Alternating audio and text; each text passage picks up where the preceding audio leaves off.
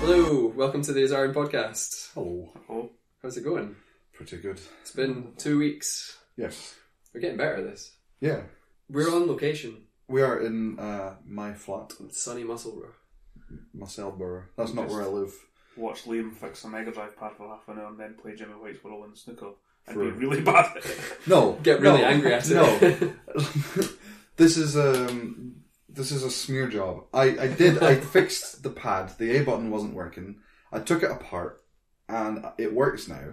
I never said you didn't No. fix a pad. No, but you said I was really bad at Jimmy White snooker, which I played for all of 2 shots.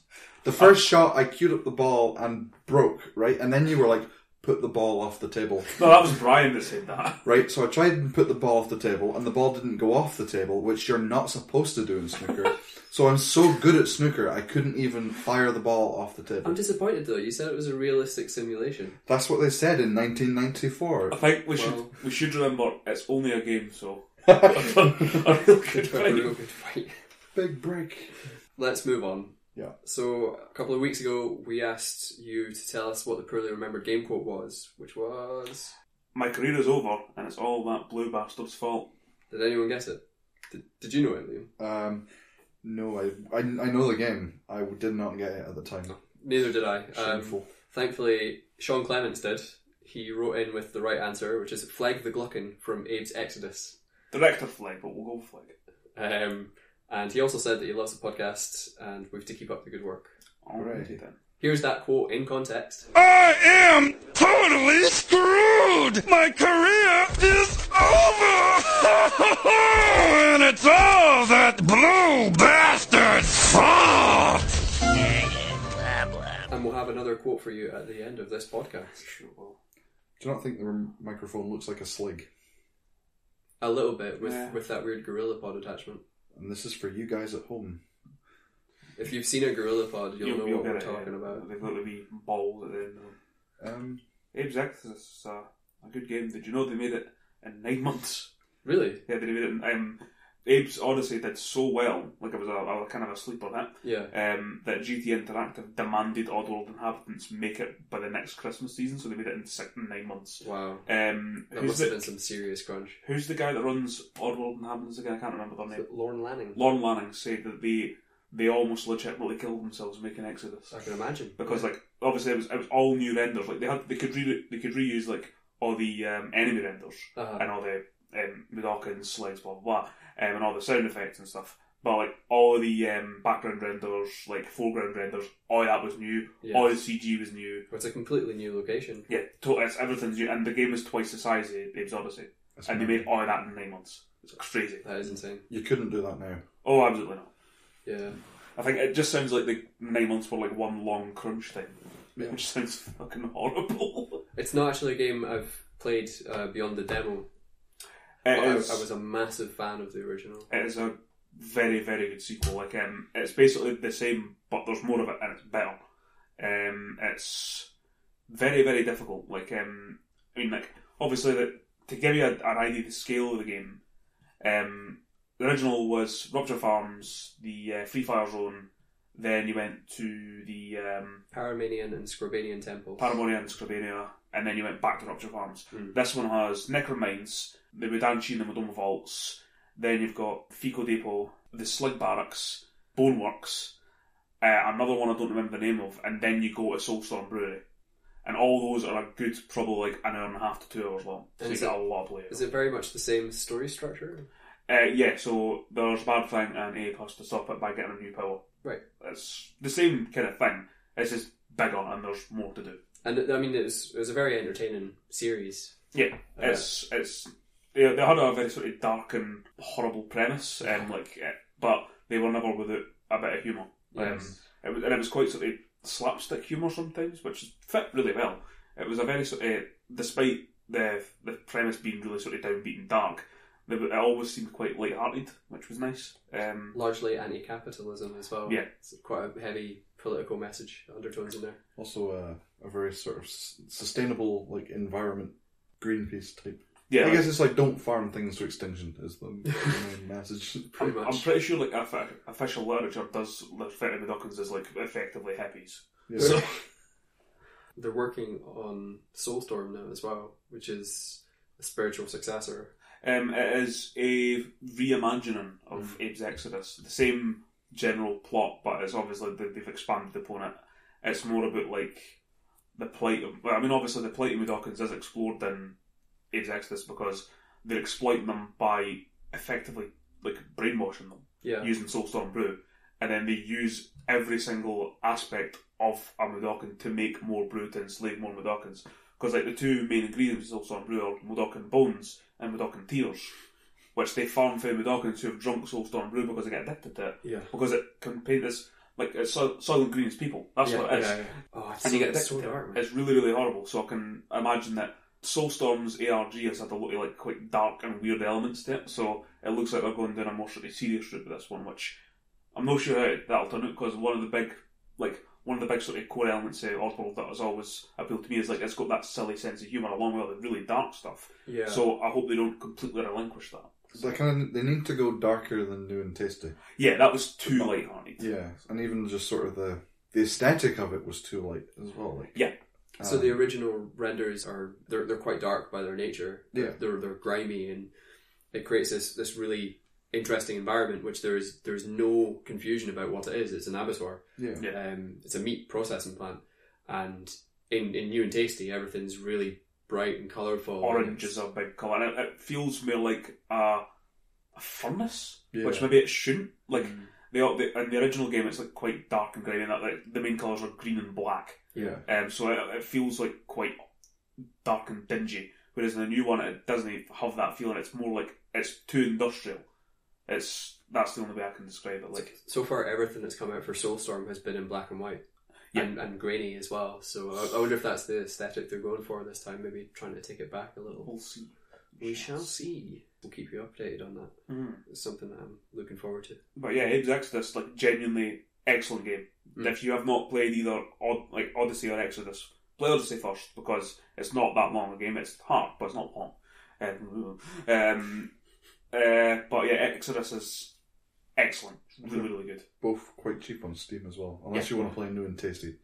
But I would say don't bother. Yeah, it's not that it's a bad game. It's just not a great remake. If you're gonna play it for the first time, play the original.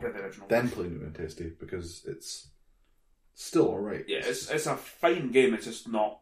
It's not a patch from the original, effectively. And you can get them for quite literally pennies at this point. Yeah. So definitely worth a buy. I always found Munch's Odyssey was quite interesting as well.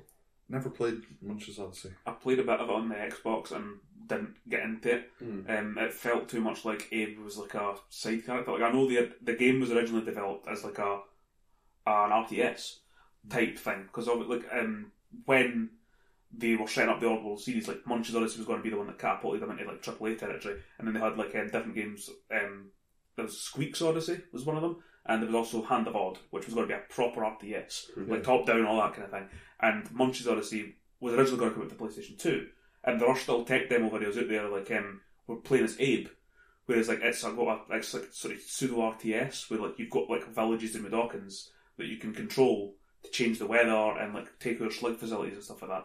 And that's just not really in the final game as much. So. That's the thing that the kind of main impression was like I've played Stranger's Wrath. And Stranger's Wrath and Munch's Odyssey, they don't feel as though there's any interest in mechanics in either of them. Like, Munch's Odyssey is a platformer, right? That's what that is. 3D platformer. 3D platformer. And Stranger's Wrath is just a first-person shooter. Yeah. Whereas Abe's Odyssey was obviously a puzzle game. Which feels more engaging. Munch's Odyssey is still a puzzle platformer. Right. It's just that it's got that additional... I always kind of think of it as similar to Rayman. Not the first one, but more Rayman like 2. Yeah, or Rayman 3. Yeah. Hoodlum Havoc, that kind of stuff. They were weird feeling games. Rayman? Yeah, like the Rayman 2 and 3, like they had this weird sort of dark feeling that the original game didn't really have. Yeah. Like it had sometimes, but not all the time. And it was like quite a different I really enjoyed Rayman 2. Yeah. Rayman 2's... I remember playing a lot of that because it came with... I had it on PC when I was a kid. Did you ever play Tonic Trouble? No. It was a 3D platform that came out around the same time and it felt a lot like Rayman 2. Tom had it on the PC. It's a very strange game. The first Rayman was all about music.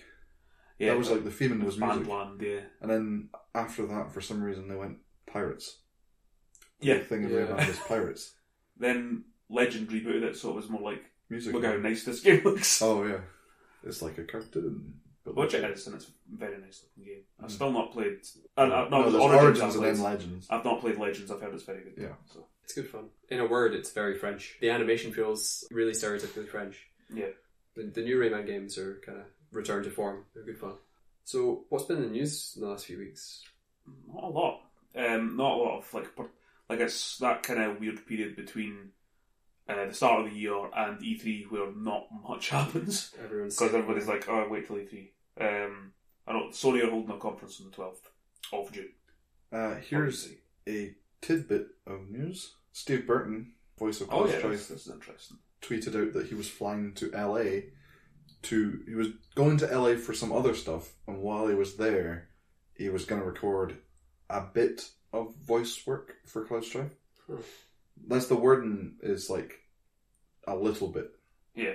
Which I think indicates that there might be a trailer at E3. I would certainly hope so. Or maybe some cameo. Yeah. That's a very small amount of news. Yeah. But it's interesting to know that that's what he was doing. Seeing that there's work being done.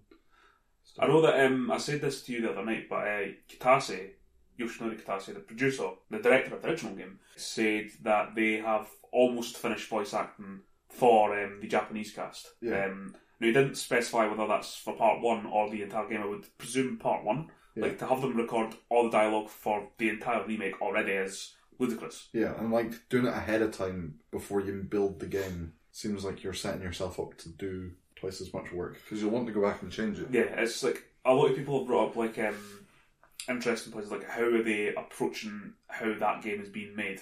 Considering like they've specifically said they want each part to be a full game on the scale of a Final Fantasy 13 title. Yeah, which like they're not small games; they're big games. I mean, you could make it work, but it's going to take a lot of work. Like a lot of manpower. Maybe this is just where they're planning on spending most of the resources over the next 10 years. On the Final Fantasy 7 remake. You can make it a series and another... Like, it's already a franchise. Yeah, that's true. But, like, once you've done the 7 remake, where'd you go from there? So they're probably stretching it out. Do we know how many episodes they're going to split it into? Well, when this... Because there was a whole big thing when it came out and they said, we're going to do episodic. And people... there was a big sort of backlash against that where people were like, we don't want it to be episodic because people assumed it would be like Telltale Games or Half-Life. What they meant was Shudder. It will be episodic in the way that maybe like Star Wars is episodic. Yeah. So you've got episode 1, 2 and 3. I think it'll be 3 games. Probably, yeah. They mean episodes, they mean titles. There will be 3 titles, but in the same series. It'll be like a trilogy rather than one game or something. You can quite cleanly cut the original game into 3 parts as well. Like, I mean, the first part will probably be... You've got 2 places you can end the first part of the game. You can either end the first part of the game outside of Midgar or when Aerith dies, right? Yeah. Spoilers. The second part, you could probably... Like, assuming you're ending it in Midgar, you then travel around the world, you're going to Cam, Cosmo Canyon, blah, blah, blah. Then you end it, no when Aerith dies, but make that the climax of the second part. And then have it end when Cloud gives the black materia to Sephiroth in the crater. And then the third part starts with you playing as Tifa and Junon, and then ends with the Northern Crater fight at the end of the game. If we look at it in terms of story beats and sort of like an arc, it makes sense. You don't want the first game to end on a low note. No. So you don't want the game to end on Aerith dying. Yes, that's right. So I think it'll end before then. So I think that it's more likely that you'll leave Midgar having rescued Aerith from Shinra Tower, which puts you at an optimistic high note to end the first one on. You've got the victory, the hero quest commences, you're leaving and you don't know what's out there. The second one, if we look at Star Wars, for example, you've got the first one, that's where that ends. They have the victory, they've destroyed the Death Star, they go off, they get their medals, it leaves it on it. And then the second one, The Empire Strikes Back, that's where they're at their lowest. And it ends on a pretty shitty note. It's actually you could say it's almost like it's very similar actually, because like Han goes in Carbonite, Cloud becomes a quadriplegic. Yeah. And, well, it's the hero's quest, isn't it? Yeah, that's true. So I think that's where it was, and then in the second one, that's where Aerys will die and bad things will happen, and then in the third one, that's where they rise up again and defeat several. Yeah. This is pure speculation. It's total conjecture. But like, it's certainly interesting. Sense. I mean, like if they built it on some kind of subscription or season pass model, they could potentially do something similar to what they do in Final Fantasy XIV. Now, that's episodic in the sense that they release patches periodically with new main story quest missions. I believe have they not said though it's going to be like individual games, like actual games. Releases. That's going to be weird. Yeah, it's just I think it works. I think you can break up the story, but in that definitely, way. yeah. And they're fleshing stuff out, so it won't. If you're looking at the original game and you think, well, that's pretty short, you can do that in a couple of hours. I think. Yeah. Get out of Midgar. Yeah. Maybe. I mean, if they end it there though, that kind of suggests to me they could split it up into 8 or more pieces. Yeah. Just going by the scale of the games that they want, I don't think they'll split it up that much. Yeah. No, I would hope not. They'll take Midgar and they'll flesh that out.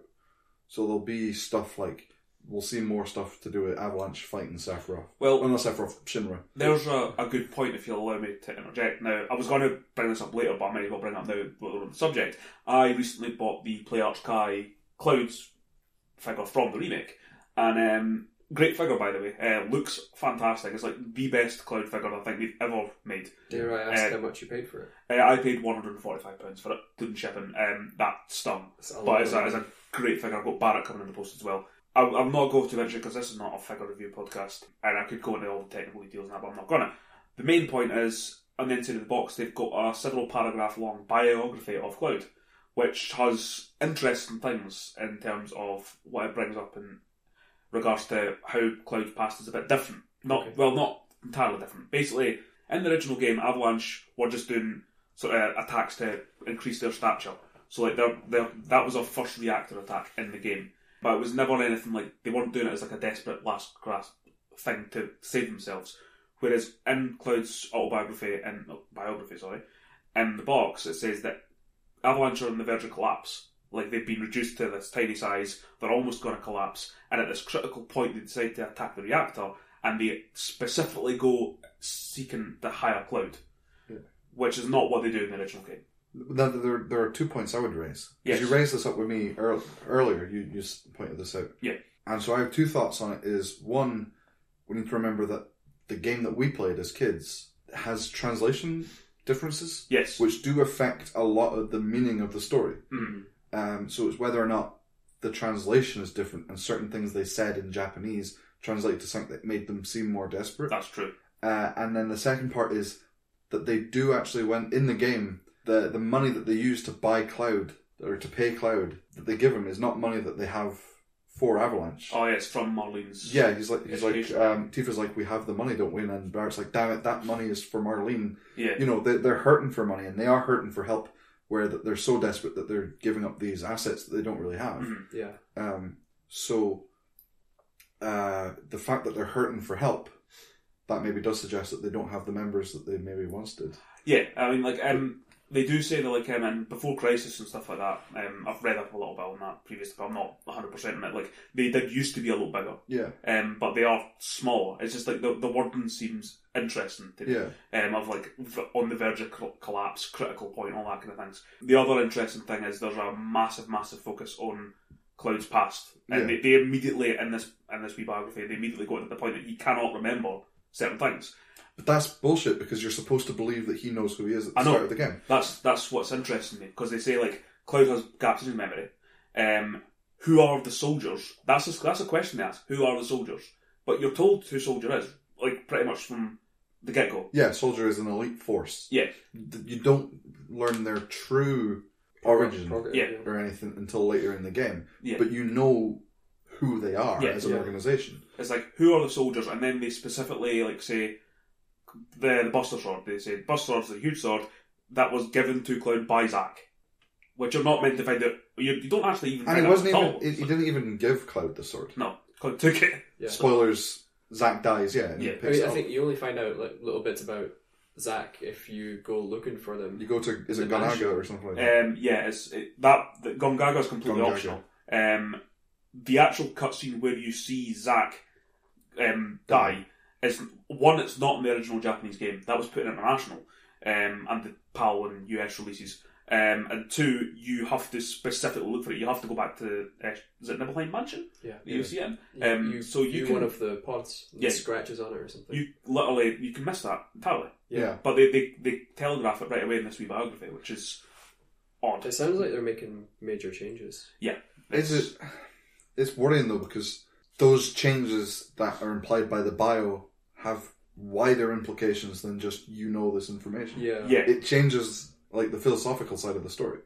Like, I mean, if it in starts terms of off, like identity and knowing yourself. If you, the player, know that he has gaps in his memory at the start, then you can't trust who he is.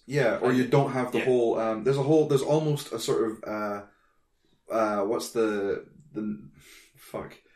term for an untrustworthy narrator or something. Unreliable narrator. Unreliable narrator. So if you know that information, yeah, you're not supposed to know that when it's an unreliable narrator, are That's you? right, yeah. No, you're not. I mean, the entire point of Cloud's arc in Final Fantasy VII is he's generic JRPG hero. Yeah. And as far as you're concerned, he's got a big past, he's an ex-soldier, he knows what he's doing, he's they very deconstruct confident. that They almost. completely deconstruct that, and they make him completely worthless by the middle of disc 2. What about, so Yeah. you get to Khan Yes. after Midgar, and Cloud relays his past in a story. Curado. He relays his past in a story. If you already know that his memory isn't working, Yeah. then what is the point? Yeah. Like, you're supposed to buy that story and go, this is what happened. Yep. And then later on there's the reveal where you're like, oh shit, that's not how it happened. Yeah. There's absolutely no question at that point in the game that that didn't happen. The payoff for all that as well is like when Tifa reconstructs Cloud's memory in the live stream, you find that you don't trust him, but the entire point was like Sephiroth is also not trustworthy either. Yeah. So he's telling you lies about Cloud's lies Yeah. that he's unwillingly telling you. So the entire But he doesn't even know the truth. no. He is delusional Yeah. and stuff. The only one that knows the truth is Tifa, who never says anything in the game because she doesn't want to destroy Cloud's mind because Yeah. she's being selfish about it. Yeah. It's really interesting way that they And then do she it. also maybe starts to question her own memories. Yes. Because Cloud's saying things, and she's thinking, well, I remember it differently, but that's such a traumatic event in Maybe I Nibelheim. don't remember properly. Yeah. And all that. It's an incredible arc, and I don't want them to fucking ruin it. What I would As think long as it is, still has the orthopedic underwear. Yeah. Well, it could be that in extending the story, yeah, they're wanting to explore things in Midgar that they explore later on to flesh it out, but they can't because they're like, oh well, if we explore it here, then this doesn't make sense, and then this doesn't make sense. Maybe they started moving things around, and then at that point, when does it? You kind of have to trust them to maintain the message and the themes while making these changes. yeah. And I would have said a year ago that Square, you can trust them to do that. And now But Final Fantasy 15's now out. I- I think so. yeah. Yeah. I think I would now want Square to play it safe. Yeah. They took a gamble with 15, or so I thought that they were gonna, really try something, and then they didn't. So it's weird. Although it is, I suppose it's all massive speculation based on a bio on the box, which could have been written by some A copywriter. copywriter, yeah, that doesn't who- actually know. We're assuming it was written by Kitase or Nomura or somebody working on the game. Yeah. It might just be somebody who's read a synopsis or knows. They're like, here's what Cloud is and here's what this is. Write us something. Yeah. And here's the box. But I mean, would it have not had implications as well for a fan that bought that and said, this is Cloud, he is a Shinra soldier and turned renegade or something? I mean, because they'd be like, well, but he's not, and then he's actually this person in his past's clouded and stuff, or messed up. And it would not be Yes. the first time that something has been spoiled by a toy. Or revealed by toys. Lego has spoiled things before.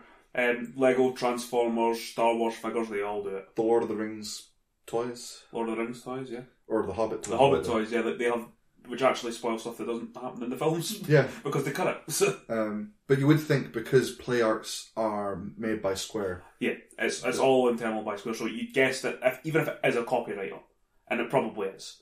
Like, that they would have a basis of something. Like, Yeah, that some they were reason it given can be something. like- So, I'm trying to think of anything else interesting they mentioned in it.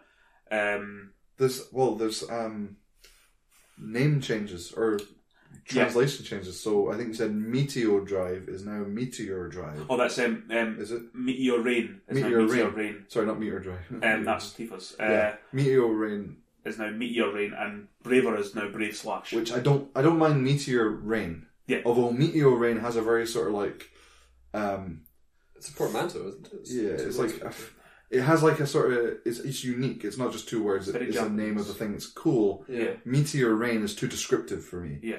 But it's fine. Brave Slash to me sounds boring and a bit like doesn't have the impact. Like Braver to me conjures up because he's got this massive sword. Braver sounds to me like Cleaver. You know, he's like cleaving you. You just imagine Braver. He jumps in the air. He brings down his sword, and it's like whack. Yeah. But Brave Slash is too clean. It doesn't have that sort of blunt cleave. It sounds more like a normal attack. Yeah, Braver. I don't know if it's just obviously I grew up with the game. The name in the original game is the one I'm gonna like more because it's the one that's familiar and I grew up with. But I think I have a pretty good justification for liking Braver more. Yeah, it's a more impactful sounding word. Yeah. I'm very worried about the changes they're going to make to this. Because this is just the tip of the iceberg right now. Yeah. My core issue is like the whole thing with Cloud's memory. Like, that's a great story arc, and it's if you think of it too much, it's going to cause problems, in my opinion, anyway. And I don't want them to consistently beat you over the head with, "Oh, Cloud, is he fucked up? And what's his past I like?" think Here's the thing. So Final Fantasy VII is 20 years old this year. Yep. So now there are things about Cloud where we take them for granted. Cloud is the archetype. Yeah, well, here's the thing. So say we've had Cloud as he is for 20 years. Yeah.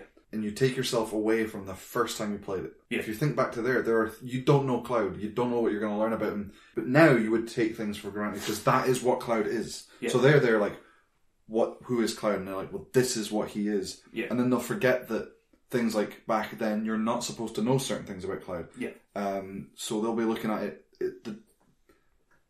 My point is just that for 20 years, things will become such a big part of Cloud that even the people who wrote the story or made the game then will forget the meaning of certain parts of Cloud's identity and just go, well, we need this in here because that is who Cloud is, and they'll put it in it from the beginning. Like aspects of his personality from Advent Children, for Yeah. example. I know exactly what you mean. A lot of people, I've seen a lot of criticism, especially for newer iterations of Cloud, not just Advent Children Cloud, but Crisis Core Cloud, Kingdom Hearts Cloud, all that kind of thing.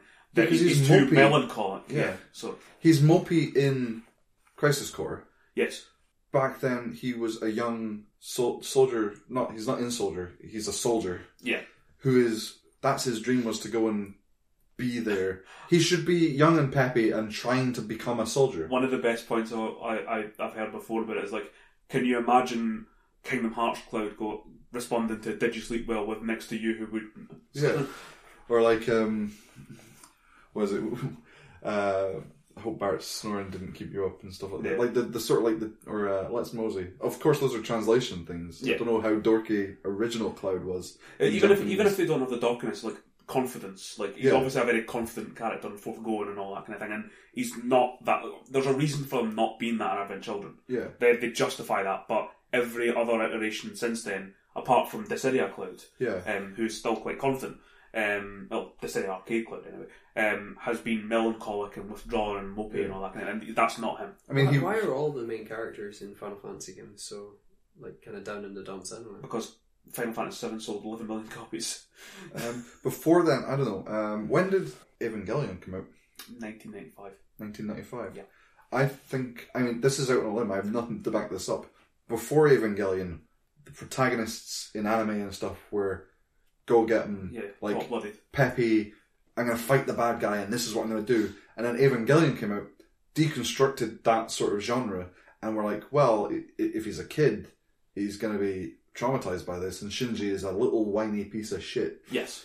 And I don't know what the effect on anime and stuff with that was, but after there, you certainly see a lot more characters who are like that, who don't want to step issues and stuff like that. Yeah. Is it maybe that character archetypes are becoming more refined and kind of pigeonholed, or Yeah. I think it's just that at the time, because before 7, protagonists in Final Fantasy weren't like that.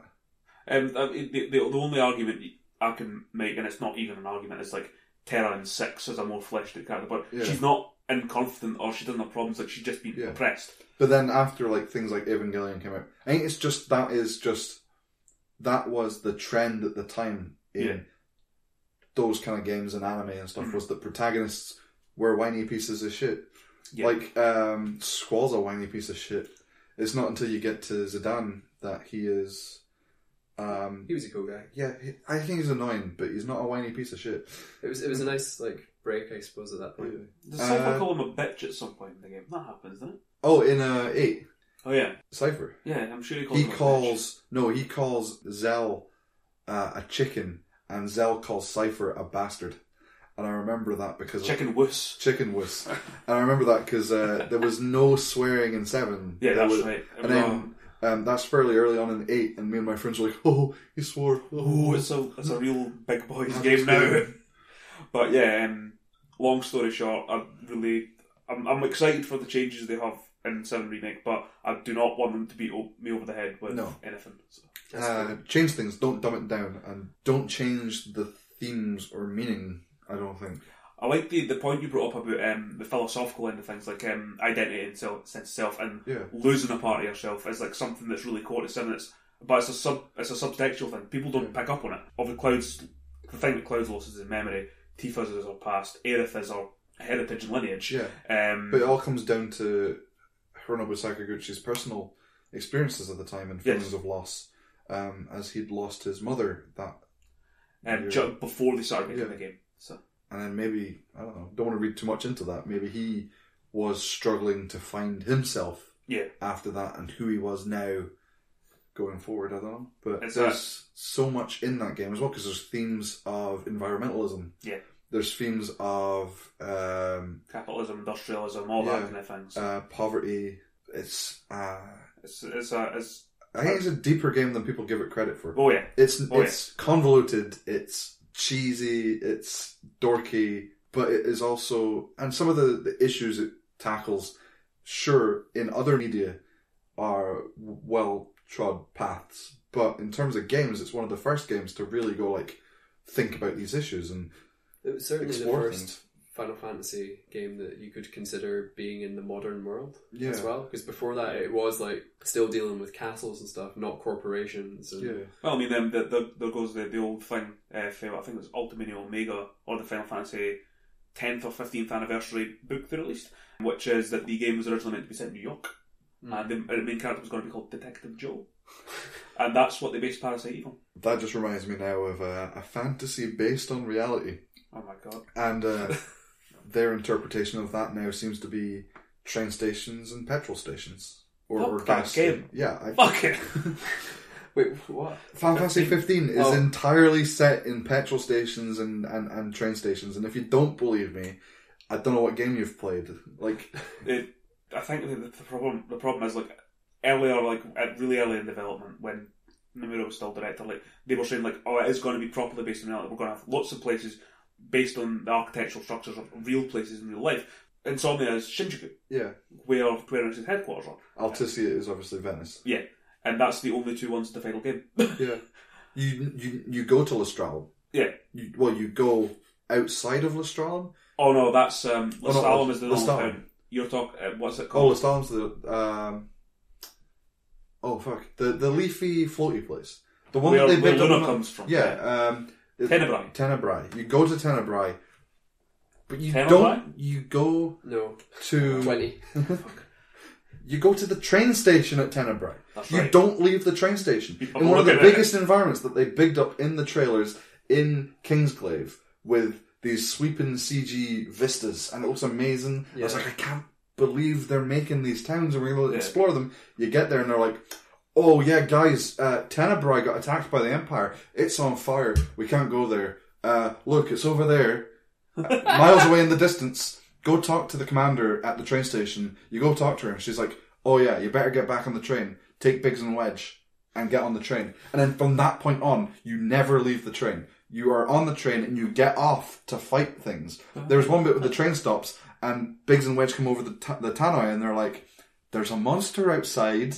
And then you go out, you fight the monster, you get back on the train departs, you get off at another station, fight some guys, you get back on the train, and then you arrive at like the end boss. Train, take us away. Absolutely. So, I suppose since we're talking about Final Fantasy 15, have any of you guys considered the DLC? Or are you totally? I'm not paying. I'm done with that game for any more. Oh, like, of course, yeah. I finished it and lent it to Johnny and have no intention of asking him for it back. If he gives it back, that's fine. Well, he's probably listening to this. He's going to play on that now. I think, yeah, maybe. I mean, I will never play that game ever again. Unless they come out and say they won't now because it was a massive success. Which is again in itself was concerning if it had so many problems. Yeah, it sold so well. Concerns me. People loved it. What should have happened was it came out. People should have made, like, even if you thought it was all right, you should have complained about the faults that were in it and forced their hand. And we know that it went backed into a corner. Square will come out and fix it because they fixed 14. Yep. That game was probably better than 15 is and more complete. And they just went and did it again. I don't understand how people can't see that they've been ripped off. Even if you like what you've got given. I suppose though with 14, like, you have the ability to stop paying for it. Yeah. Whereas with 15, once you bought it, they got your money already. Yeah. And then the DLC doesn't add anything to the story. Have you seen what what's his name? Gladiolus' DLC is? Is it something to do with cup noodles? You go into a cave, you clear the cave, you fight the boss, and you leave. It's an extra dungeon. All the dungeons felt like kind of cookie cutter though. They're all caves. Yeah. With the same assets. You can just generate those caves. You just go, here's a hall, put some stalactites and stalagmites in it, here's a bridge. Well, so much of that must have been procedurally generated. The first few times I went into the dungeons, I was like, "Oh man, this is really cool the way they're doing it. It's like really interesting to do, and there's it the feels mine. different." And I went into a mine, and this was so much fun. I'll call it when it's good. I'm not going to sit and shred the game. There's a mine in not the sky. I think it's before the sky, and I was exploring it. And then there's like you open up into this underground quarry, and at the bottom of the quarry. There's this, I was like, oh, what's that moving down there? I went down there and got my ass absolutely handed to me by like a spectral samurai. Oh yeah, that's really cool. I really liked, I think it was possibly even the first dungeon, and there were loads of rooms that were closed off, but then things were happening as you proceeded through it, and there were strange kind of things happening, like you'd hear a door unlock, or at one point there was even a well. Yeah. And it was kind of, it was playing with you. There were mischievous spirits or something in this dungeon, and I really liked that because it felt like it had been tailored to an experience. It felt like it had been designed, yeah. And I think shortly after that, it drops off, and it's very much just just go through the cave, get to the end. The hunt in the game was a Deadeye. The one hunt that feels different for the rest of the game because it was probably meant to be a main story quest, right? At some point, so it's well, even in Episode to Sky, yeah. It was a main story quest, yeah. And that was you had to do that to fix your car. Right. Then they dropped that. There's like dialogue and shit that they dropped. It was Crindy that gave you the quest. Crindy. Her name's not Crindy, Joe. It's not Crindy, Joe. No, but like that one hunt, like it feels like it's got a proper story sense. Like you need to kill the thing because it's affecting the wildlife in the local area and stuff like that. And then you build up, and it's like, oh man, how do we tackle this? And you go back to camp and you plan out a thing, and then you properly fight it. Whereas the rest of the hunts are like, kill the guys, done, like go and collect your gold. In the that's interest the rest of the game. Balancing out the negativity, here are 5 things I really liked about Final Fantasy 15. Or 2 of them Cindy's Chebs. What, 1 per Cheb? Yeah. Well, maybe we'll see where it comes That's out. 7 then. The left one's at 5 and then the right one's at 3. For reasons we won't go into. Well, breasts are asymmetrical, right? You want the one that's got the proper like curve, and then the other one's just a bit. No, right. Monster designs. There are some fantastic classical monsters are back. like the Iron Giant and the Behemoths, and even like the Goblins and stuff. Do you know who brought those back? Tetsuya Nomura. Oh well, okay. He designed them. Can I bring a counterpoint? Yeah, No. The Iron Giants are far overused. they are. They come out of the ground a lot. Yeah. But that is not a criticism of But character design. They look great. They look They cool. look They look amazing. really And cool. they are a lot of fun to fight based on their scale, I think. Yeah. Episode that the Disguy region is amazing. When Looks you get cool, to the yeah. Chocobo Ranch, and I was so excited to be there. You go to Lestalem or whatever. Yeah. It's all great. I might include St. Crindy's Chows. I can't think of 5 things. The combat is good at first. That's the thing. I really enjoyed the combat, but the difficulty there is that they don't have enough items. There's no variance. It's good on a surface level. It doesn't There's develop there's as you no play the depth game. there, yeah. I think I've oversold myself with these 5. Crindy's Chips. Crindy's Chips. It looks We'll beautiful. just use 3 one. and 5. It looks 2, good 1. sometimes. The car, I don't think that the environment design is particularly good, but I think it overall, like, it's rendered very well. The character models look amazing. that's it. The character banter. I'm definitely putting that in the top 5. The character models, Like, Oh, I and really the enjoyed the conversation. characters. Like, I love Noctis and Gladiolus and Prompto, and Where did you Grumpy learn one. that one that knocked? knocked another one out of the park. one out. I like the conversations. I don't like the characters. The characters don't really get. I don't like any the main development. characters. No, I like You don't the like any of the supporting guys, cast. no? I really I don't. didn't I much understand. preferred the characters in Kingsglaive. Yeah, I can see that. Aaron I found it way Paul more. sold that movie. He was actually very good in it, yeah. Yeah, Much better than the other guy. If Final Fantasy 15 was just Kingsglaive, that would have been better for me. I think Kingsglaive is excellent. it is a really good Kingsglaive's really film. good. What was Aaron Paul's friend in it called again? I don't know, but you do The big guy. a fairly good impersonation of him. Yes, that's right. Can you remember it? You did it after the film, but it's been a while since you watched it. Oh, fuck it. Well, it's a little bit like that, you know. He's called like Yeah. he's called like Grumpy doesn't understand what's happening, man. You're the hero now, Aaron Paul. Do you know if he hadn't been such a dick, none of the game would have happened. None of the film would have happened, and then none of the game would have happened either. Yeah. It's the catalyst. Fucking honestly, that game, fuck off. Also, Crow's the best character. Oh yeah. Crow, she shouldn't have died that early. Okay, I'm gonna put number 5. Is there are like 100 diamond weapons? Is it diamond weapon? Ultimate weapon? Diamond weapon? I think Which it's one? That's in Ultima, Kingsglaive. isn't it? The one It's with not the in the shoulder. game. And that's Diamond Weapon. Yeah. Diamond weapon. Yeah. They have him multiple times. Yeah. I don't And know he's why. not in the game. No. Oh. This is maybe a bit deep in spoiler territory. I'll maybe just add a tag to say, look, Yeah. we're going to talk a lot about this. in Oh the shit! Yeah, podcast. because this is not 7. This is a recent game. Yeah. But that's fine. I mean, we can put out a disclaimer. Spoilers: Noctis dies. Did you know that? Did you finish the game? No, I don't give a shit though. Okay. Noctis dies and he can look at a picture of Cindy's Chebs or a cup noodle at the end of the game. Noctis That's my dies. favourite thing. Good, fucking good. He had no redeeming features. You're thinking of one. A redeeming feature for Noctis. Yeah. He's got a sweet ring. And oh wait. A sweet finger ring. Yes, you might want to add an explicit tag on top of the explicit tag that we have on top of the spoiler tag. He's got a nice girlfriend. Had a nice girlfriend. Is Cindy? No, not Cindy. Luna. Sorry. Luna. Is Luna? Is she? She's his betrothed. She's Yeah. She's like no, like I know she's his fiance. betrothed, but they don't act like it. Well, nobody in that game acts They're like. kinda- There's nothing kinda between pally. them at all. They're like, oh, like let's Well, send it's some like- each other cute letters. They're Like, also, whatever. I suppose as well, they're royalty, so maybe it's just like kind of Sarah. You can't just go, I'm going to get fucking fired at yeah. Do you think Umbra had to deliver like sex. And he's just there like it's like don't read it, Umbra, and Umbra's like I'm a dog, I can't read. Send nudes. just like with a sticker as well. It's like Luna, why are there like multiple fucking photos of some guy's knob coming in the post for this dog lad? He's Dog That's keeps a royal sending me knob, photos don't you of dare. his knobs. then don't explain the dog. It can just time travel. It shows up and it's like why? Yeah, but they don't explain that he can time travel. They just were like halfway through the game. They're like, Oh yeah, you can use Umbra to time travel back to Disguise. Excuse me.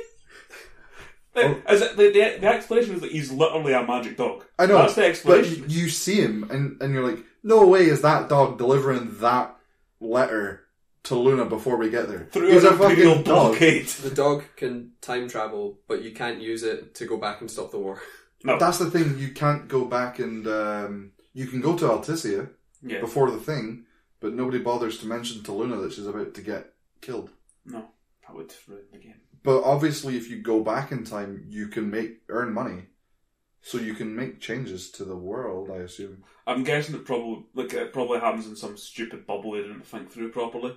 They were like, "Oh yeah, we've not actually gotten enough of this game." So yeah, is that good enough for first Hearth? Hearth? Yeah. Cool. Yeah, sure. Why not? Let's take a wee break. Okay. Welcome back to the Azarban podcast. Hello. So yeah, I hope you enjoyed our impromptu review of Final Fantasy 15. We played our fun June to make ourselves feel better after it. We did. Oh, you did anyway. And On the Mega Drive. You weren't allowed to. The Mega Drives. The cable's not long enough to reach Dave over there. There's something nice about playing Mega Drive games on a CRT monitor. Yeah. Certainly. They look like they're supposed to look. So. Yeah, there's an authenticity to it. Fucking controller is a piece of shit though. And I don't think that's through any fault of your Just the Mega Drive controller in general is not very good. It's so unresponsive. The A button was not working and it is now working. It's as good as... I think that that's just going to be... That's Mega Drive controllers now. Yeah.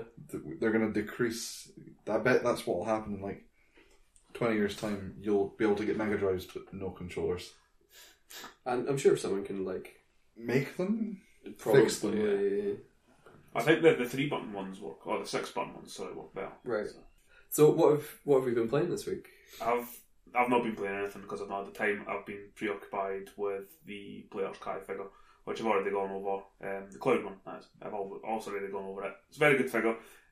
Probably the best representation of Cloud that I have seen. I have also got the Advent Children Player's Kai figure, which has more stuff, and I used to like the Advent Children design better, but that was because I was a stupid teenager. I still like the Advent Children design, but the remake design for Cloud is obviously extremely good. Like it's similar enough to like obviously recognisably be Cloud, but it's got wee touches here and there that make him different and more appealing. Like a lot of people have taken issue or umbrage, is a better word I think, with Cloud looking too like gaunt and muscular. Okay. Which he is muscular in the first game, or the original game, sorry, but it would make sense that he looks like emaciated somewhat because he's spent the better part of the last 5 years in a test tube, so it would make sense that he's not looking 100%. He's looking a bit ill. But yeah, it's a great figure. Expensive, probably too expensive. But they knew they could charge it because it's a Final Fantasy VII remake figure, so people will pay for it, like me, a stupid mark. But it's incredibly good looking. It's a great looking piece if you're a Final Fantasy VII fan. But yeah, that's I'll let you wax lyrical about what you've been playing because I don't have anything to say. Sure. So. I was just going to comment. I saw your photos comparing the two figures. And we can maybe post those in the. Sure. The new figure does look really nice. The price point will always be kind of a sticking point for me because I couldn't justify spending that much on a figure nowadays. But certainly there's a lot of detail in it. So. It's not like I would probably consider it more a statue. Right. Think about like that price point, £144. That you're entering like 3 Eidos figures of the same size. Yeah, for that. And they have more articulation, better accessories, stuff like that. Player's Kais are a different kind of beast. Yeah. I wish they were more consistent because I would probably buy more of them because the designs they have. That's the thing. Burning Man looks great. Yeah, Burning Man is fantastic. But Venom Snake looks awful. It's really bad. Like the head sculpt's awful. The colour as well. Like it just becomes one like amorphous blob of this one dark colour. I don't understand why it looks like shit. It's a shame because like the some of the more unique designs they like they've been allowed to like do what they call variant designs of Marvel and DC licenses. Yeah. So there's the Tetsuya Nomura designs of the Batman franchise. Like he's done Batman, Catwoman, and now he's doing the Joker as well. Yeah. And they're all like really imaginative and cool designs, and they look very striking. But the figure quality is so inconsistent that you're terrified to spend £100+ on something that may or may not be good. We've struck it lucky with Cloud, because Cloud's incredible. Barrett is not as good, but still looks good. Yeah. But even then, you're thinking, I've just spent £150 on this. The face looks slightly off. Or for Barrett, yeah. It's not as spotted. Clouds is amazing. Yeah. Clouds is really good. But Barrett's is not right on, which is a shame. How about you? I have been playing a few games. I'm still playing Breath of the Wild, but there's not really much more to be said about that. I am playing... Crash Bandicoot, the first one. Been playing a lot of that recently, which is kind of fitting as we were talking about Abe's Odyssey at the start of the podcast, which is from the same era and has also had the HD treatment, which Crash Bandicoot is getting later this year. Yep. Back to the 90s when everything was better. And it's the first time I've really sat down and played Crash Bandicoot in a long, long time. The first one. I played 3 earlier this year or last year. And I played 2 late last year. So. A few things stand out. It holds up very well. It's an incredible platforming experience. And there's some things I'm going to say maybe about platforming and put down a couple of games that might get me some heat. Not put them down, but Crash Bandicoot stands out for a reason, and I'll come back to that. But first I'd like to tackle the fact that Crash Bandicoot isn't a 3D game. Okay. Yeah. And I would argue that it is and it isn't. So you can run into the foreground, kind of, or the background. You run away from the screen and you jump about on stuff. But it never really... Nothing... The levels are linear. Yeah, but the difficulty arises with perspective because there's no camera.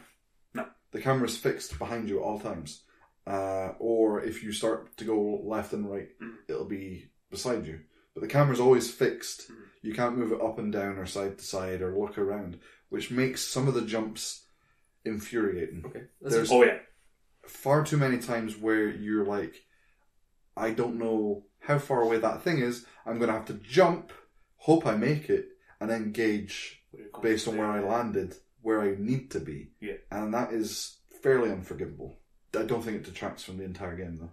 And the other thing is, they're not really sure how to do 3D or whatever.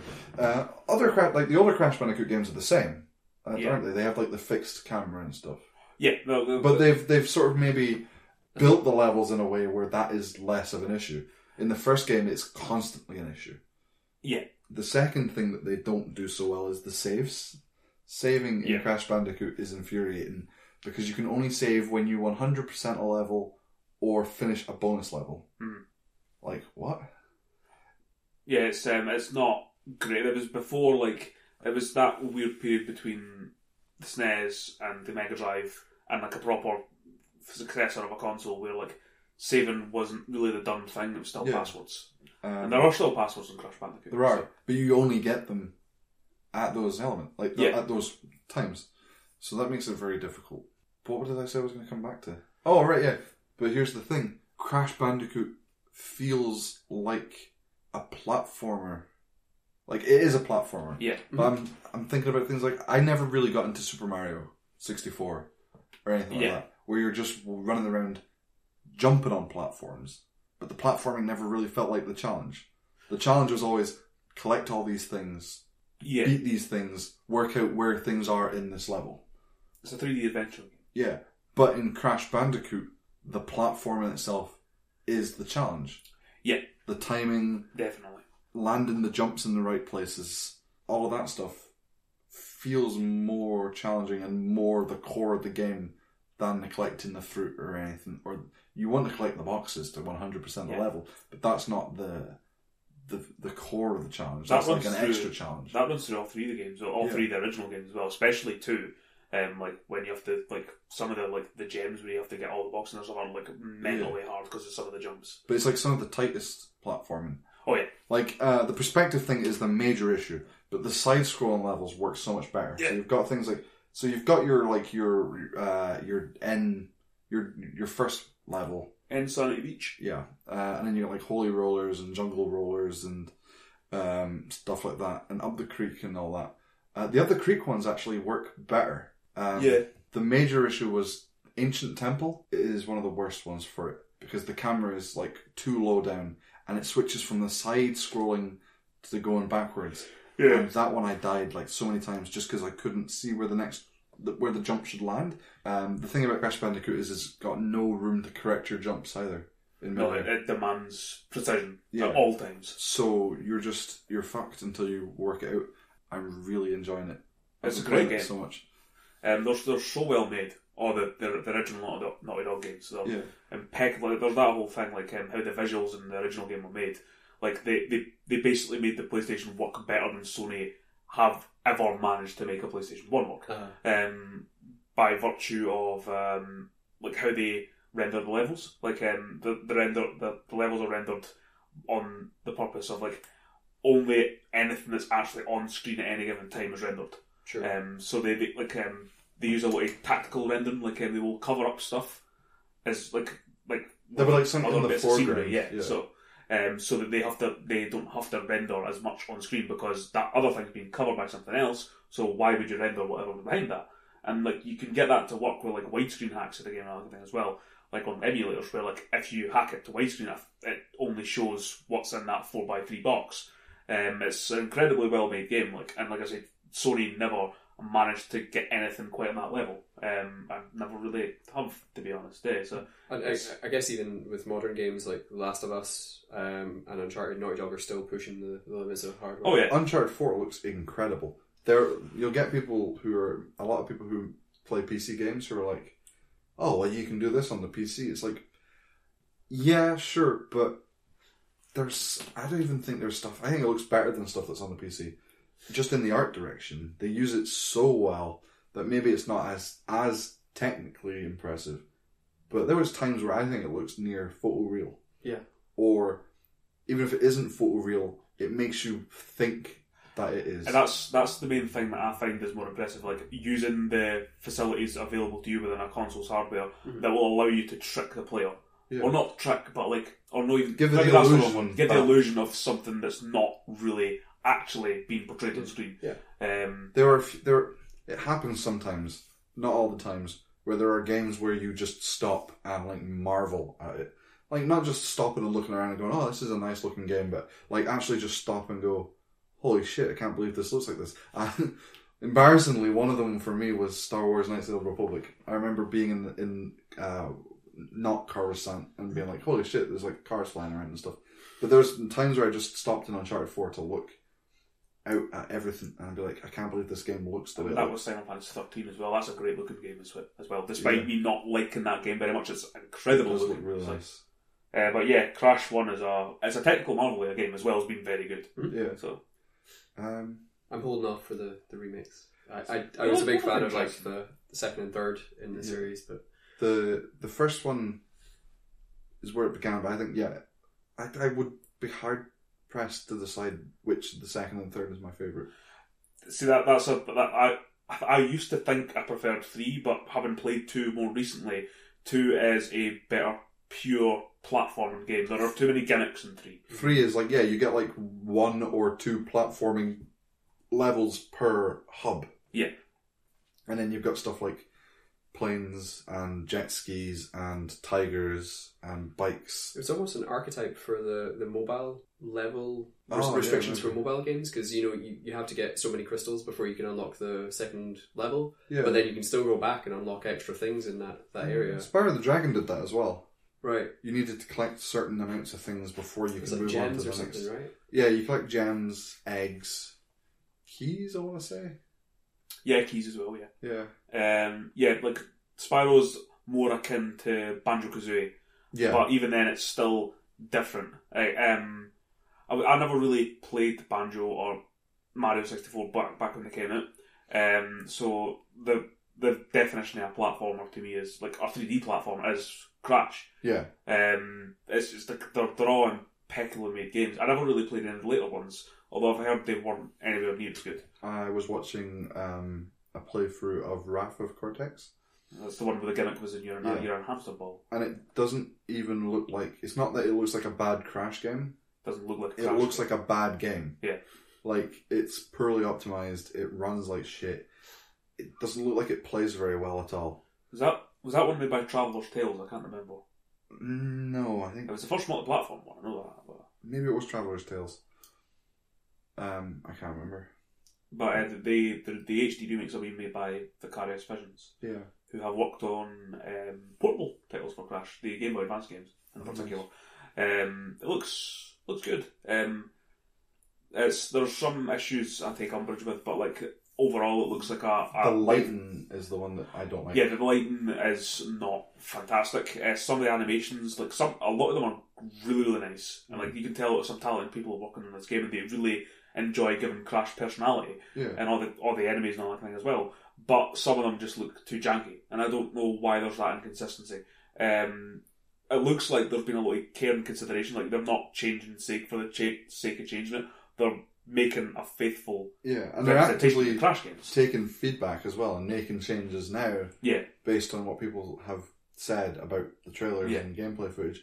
Like the sound of the Wumpa fruits being collected. Yeah, they changed that. I hated that noise. It's like a crunching noise. It sounded like. And so I'm really glad they've done something to fix that. It is a pretty faithful HD remake, and in the grand scheme of things, considering recent ones like New and Tasty changed a bit too much for my liking, like how the game controlled and all that kind of thing. It fucks up some of the puzzles. Whereas Crash HD is Vicarious Visions specifically call it a AAA remaster, which is not the same as a remake. So it's an interesting way to word it. But that's me pretty much. That Breath of the Wild. I started Silent Hill again, but I haven't really gone back to that. I don't think anything else. Overwatch. Yeah. And I bought the Silver Case.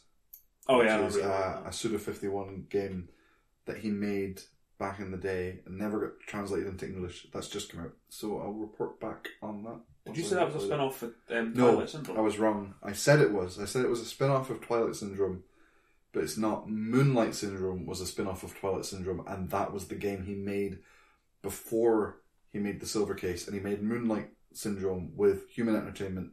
He left Human Entertainment, and he made his own game, which was the Silver Case. And has Moonlight Syndrome also not been translated to English, I guess? None of the Syndrome games have. Okay. I think the closest you can get to playing a Syndrome game is there's a level of Danganronpa based off of one. I see. And it's the case in that game is called like something Syndrome or something. And it is a reference to or about Twilight Syndrome, but we'll never get those games. Yeah, they look too Japanese from what I've seen. Yeah. So. Also, I think there's like a weird, like Human Entertainment don't exist anymore. The company that bought Human Entertainment when it went under doesn't exist anymore. The company that bought that company doesn't exist anymore. Like the rights. Yeah, it's like where are the who owns the license for these games? Yeah, probably lost and nobody cares to find out. So whatever. Oh well. Just but no, that's me. You got plenty to keep you on now. Yeah, video games from here until I die. Yeah, it'll be cool to see how the Silver Case plays. Yeah, I'm excited.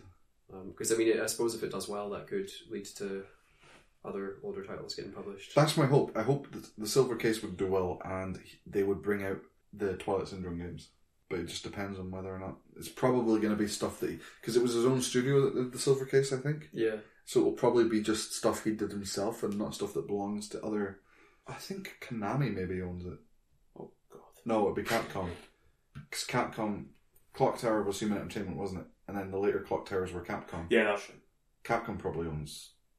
Capcom owns some strange sort of survival horror franchises that aren't Resident Evil. Like they've got Rule of Rose and all that kind of thing as well, don't they? So they just pick things up, don't they? yeah, there's like, yeah, well. What about you? So, in terms of games, I've only really played one new one in the past couple of weeks, which is Jalopy. Jalopy.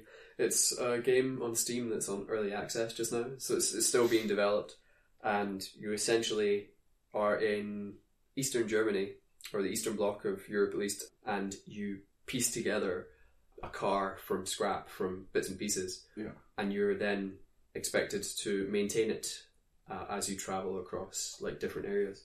It's a really tough game. Right, my car broke down, and after I repaired it once, my toolkit was kind of used up. Yeah. So when it broke down the second time, I was unable to repair it, and I'm not really sure what to do. It's nighttime. I have no money, so I can't stay in a hotel. There are border gates. Yeah. Or you can't go through them. I can't go through them. I don't know if that's just because it's nighttime or because you haven't got a car.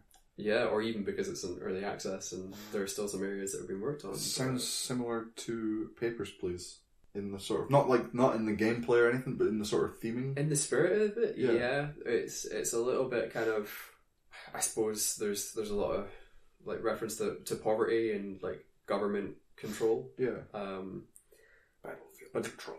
It's interesting. I found out about it through a YouTube channel, Noah Caldwell Gervais. Yeah. Who is a game reviewer, a game journalist, and he recently decided to go traveling across America in a Volkswagen camper van. Yeah. And he's doing the same thing. Like he learned how to piece this van together and how to repair it and look after it himself. And he was comparing his own life to that of the game Jalopy. Yeah.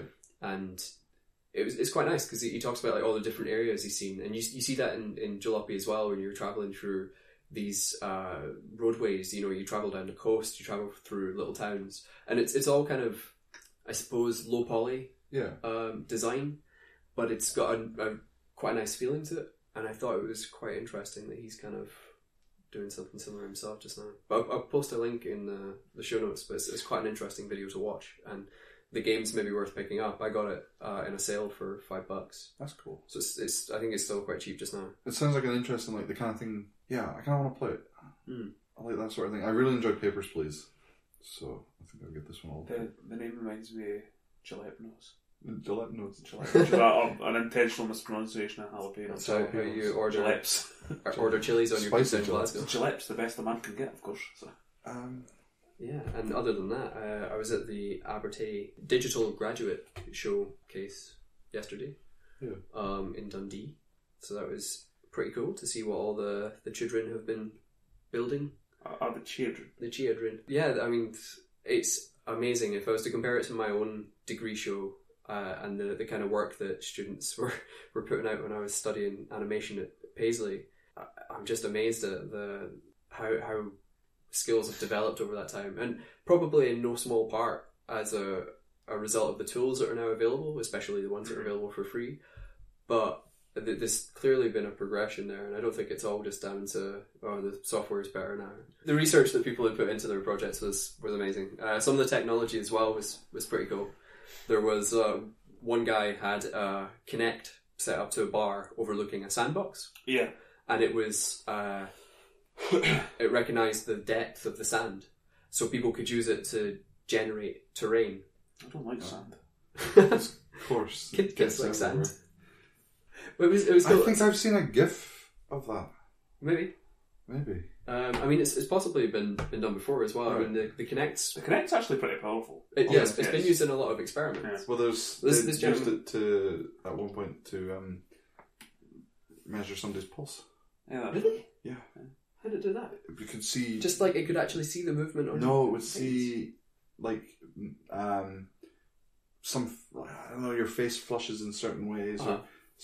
It's mental what the Kinect can do. But yeah, in this case anyway, members of the public could mess around with the sandpit, and then it would generate a map, and then it was also projecting onto the sand. Yeah, I've definitely seen a GIF of this, and like it had like blue for the water, and you can make a reservoir, and it would like redo it. Yeah. And then the chap who had built it put a car into the pit, so it was projecting the car onto this, where he was controlling it on the computer, and then on the computer you were looking at the car in a third person camera, like third person view, going across this terrain. So that's cool. Cool. There's another guy who was using, I think it was an Oculus with a camera mounted to it for augmented reality, reading QR codes or something similar to QR codes, to generate 3D models on the screen and through the headset. So it's nice to see what people are working on sometimes, even if it's just early prototyping.